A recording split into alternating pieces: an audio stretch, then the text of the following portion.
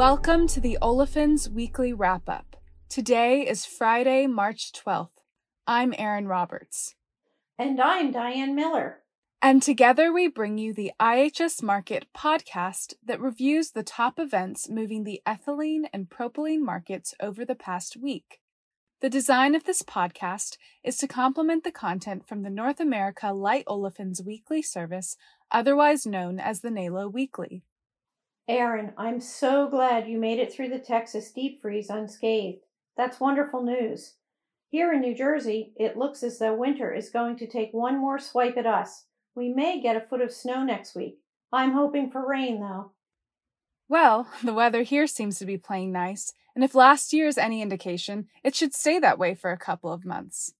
Moving on to energy, WTI cash prices at Cushing rose by $3.70 per barrel, settling at just over $65 per barrel, as crude oil futures traded sideways amid rising stocks in the U.S. and a slow recovery from the freeze in Texas. The pace of demand recovery is expected to speed up with the passage of another stimulus bill and a continuously increasing vaccination rate. IHS Markit expects the WTI cash price to average $66 in March and $67 in April. As the temperatures increase and weather-related demand decreases, the NYMEX natural gas futures are moving into the more bearish shoulder season.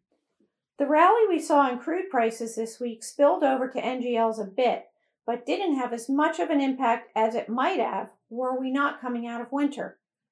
Mont Belvieu propane ended the week trading near 93.5 cents a gallon, while ethane traded around 22.5 cents a gallon.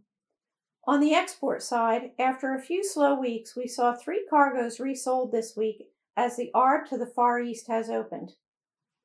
As for the recent deep freeze across much of the country, propane wholesalers tell us that supply held steady and there were very few supply disruptions, which is very good news for the propane industry. And the EIA reported that for the last week, propane stocks held steady and did not see a drawdown for the first time since November.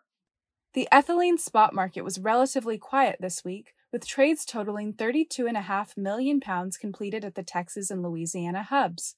Overall, ethylene spot prices remained on an upward trend, settling at 57 to 62 cents per pound for March delivery. On the cost side, the weighted average cash cost decreased this week, driven by lower cash costs for ethane, propane, and butane. U.S. Gulf Coast ethylene crackers are making good progress with their restart activities, with the crackers in Lake Charles, Port Arthur, Beaumont, Port Neches, Freeport, Channelview, Baytown, and Sweeney having resumed operations, albeit with varying operating rates. As of this recording, an estimated 34% of U.S. ethylene production remained offline this week, including the Formosa and Indorama units that were offline before the winter storm. The whipsaw has slowed down in the propylene markets, with prices appearing to stabilize in the mid to upper 60 cents per pound range this week. Supply was still constrained as some steam crackers and PDH units struggled to restart and reach normal operating rates, but propylene splitter activity was improving in Texas. Downstream polypropylene units were also coming back to life after the winter storm of a few weeks ago, and the demand pool was getting strong again. The ethylene price forecast changed this week, while propylene's forecast remains unchanged. If you want to find out more, you can read the respective sections of the NALO Weekly. Diane, is there anything else you'd like to mention today? Yes, I would like to mention that I will be moderating a session at the upcoming NGLs and Feedstocks International Conference that will be held live online April 21st to 22nd. Be sure to register. You can find a link to register for the conference in the episode notes on all podcast platforms, along with the link to register for access to the 2021 World Petrochemical Conference on demand. And with that, I'll go ahead and wrap up the wrap-up. Don't forget to subscribe to our podcast on SoundCloud, Spotify, or wherever you get your podcasts, and give us a like or leave a review if you enjoy it. Check out ihsmarkit.com/chemical for more information on subscribing to our services.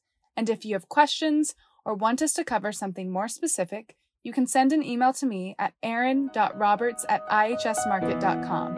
Until next time.